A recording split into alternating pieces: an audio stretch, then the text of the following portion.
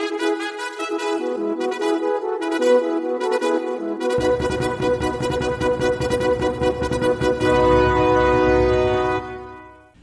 morning, America. This is Wayne Ahart speaking for the Old Glory Network podcast.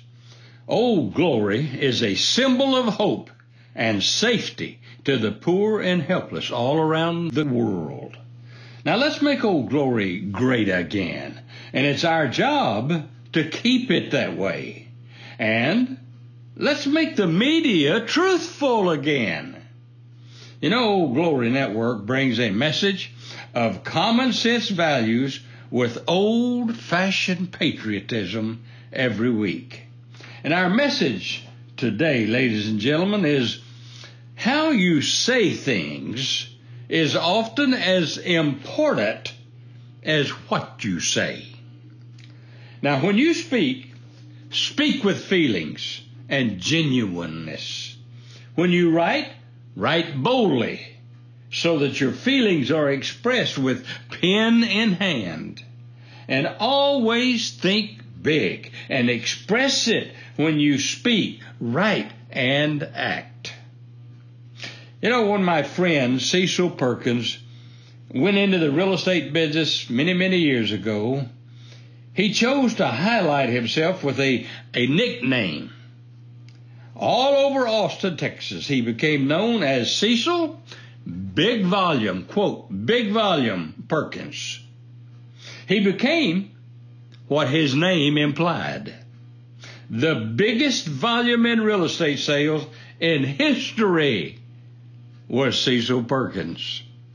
At age 93, a very advanced age, he is still referred to by the old-timers as Big Volume Perkins. Now, if someone asks you to name the most famous signer of the Declaration of Independence, the odds are pretty good that you would name John Hancock. Now, why? Well, because of the boldness of his signature. It was more than twice the size of all others on the page.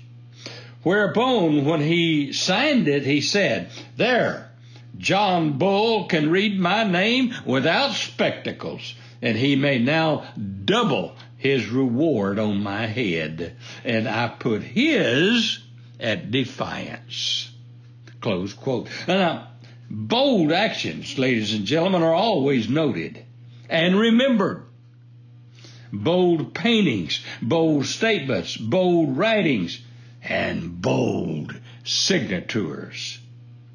We all remember in the Bible David, as a youngster, boldly challenging the giant Goliath in battle. Now, Goliath, he responded with, "Am I a dog that you send a young boy out here to fight me with sticks? I will feed your flesh to the birds," he told David. But the boldness of David won the day, and he killed Goliath with one stone from a slingshot. So the boldness with which you speak, think, and write will be noted and remembered. Now, John Hancock has been remembered now for 247 years. In total, there were 56 signers, 56 signatures on that page to the Declaration of Independence. And we remember John Hancock. Now, many of those 56 were brilliant, and some as well known as Mr. Hancock. But none has been remembered as well because of his bold signature. Now, when you write, write boldly. When you speak, speak boldly. Speak as if you were an announcer on radio or TV or a football game. Do not be meek, mild, or soft-spoken. Be heard with authority and conviction. My good friend, Mr. Cecil Perkins, is a good example of one who knows how to communicate and self-promote. When he put his nickname on that business card, Big Volume, he then put it on billboards all over Austin, all around town, and he became widely known as Big Volume Perkins. He sold more homes by far than any real estate salesman in the Austin history. Now, Mr. Perkins has a niece by the name of Deanne Perkins Motheral. And Deanne is, well, she's just amazing. Her mother was amazing. Her father is amazing. Which sure indicates to me that thing they call genes are a real thing, because it's obvious it does run in the family. The founder of Walmart, Mr. Sam Walton, he headed up the biggest company in the whole wide world. And he was known as a proven judge of good character and ability. And he wanted to hire Deanne right out of college to work in their headquarters with him. But Deanne had other plans. She became the 6 o'clock evening news anchor in Memphis, Tennessee for NBC News. And then she finally left that to head up the Perkins family business. But while she was in Memphis, she served on numerous boards and associations. You might say she was in demand in Memphis. Now, when I received correspondence from Deanne and her daughter, Drew, herself a very bright young lady, I could tell by the handwriting who it is from. Right on the package, I could tell immediately it's from Deanne. Deanne would make John Hancock look small in comparison. When you read something from her, you would think she was shouting as she was writing.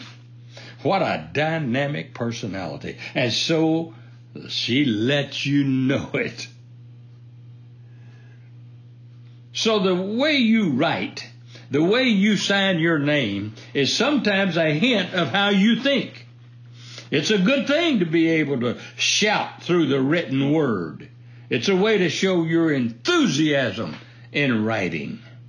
I would encourage you to practice writing boldly. And I would encourage you to practice using words in a manner to milk out of them the maximum feelings that you have at the time.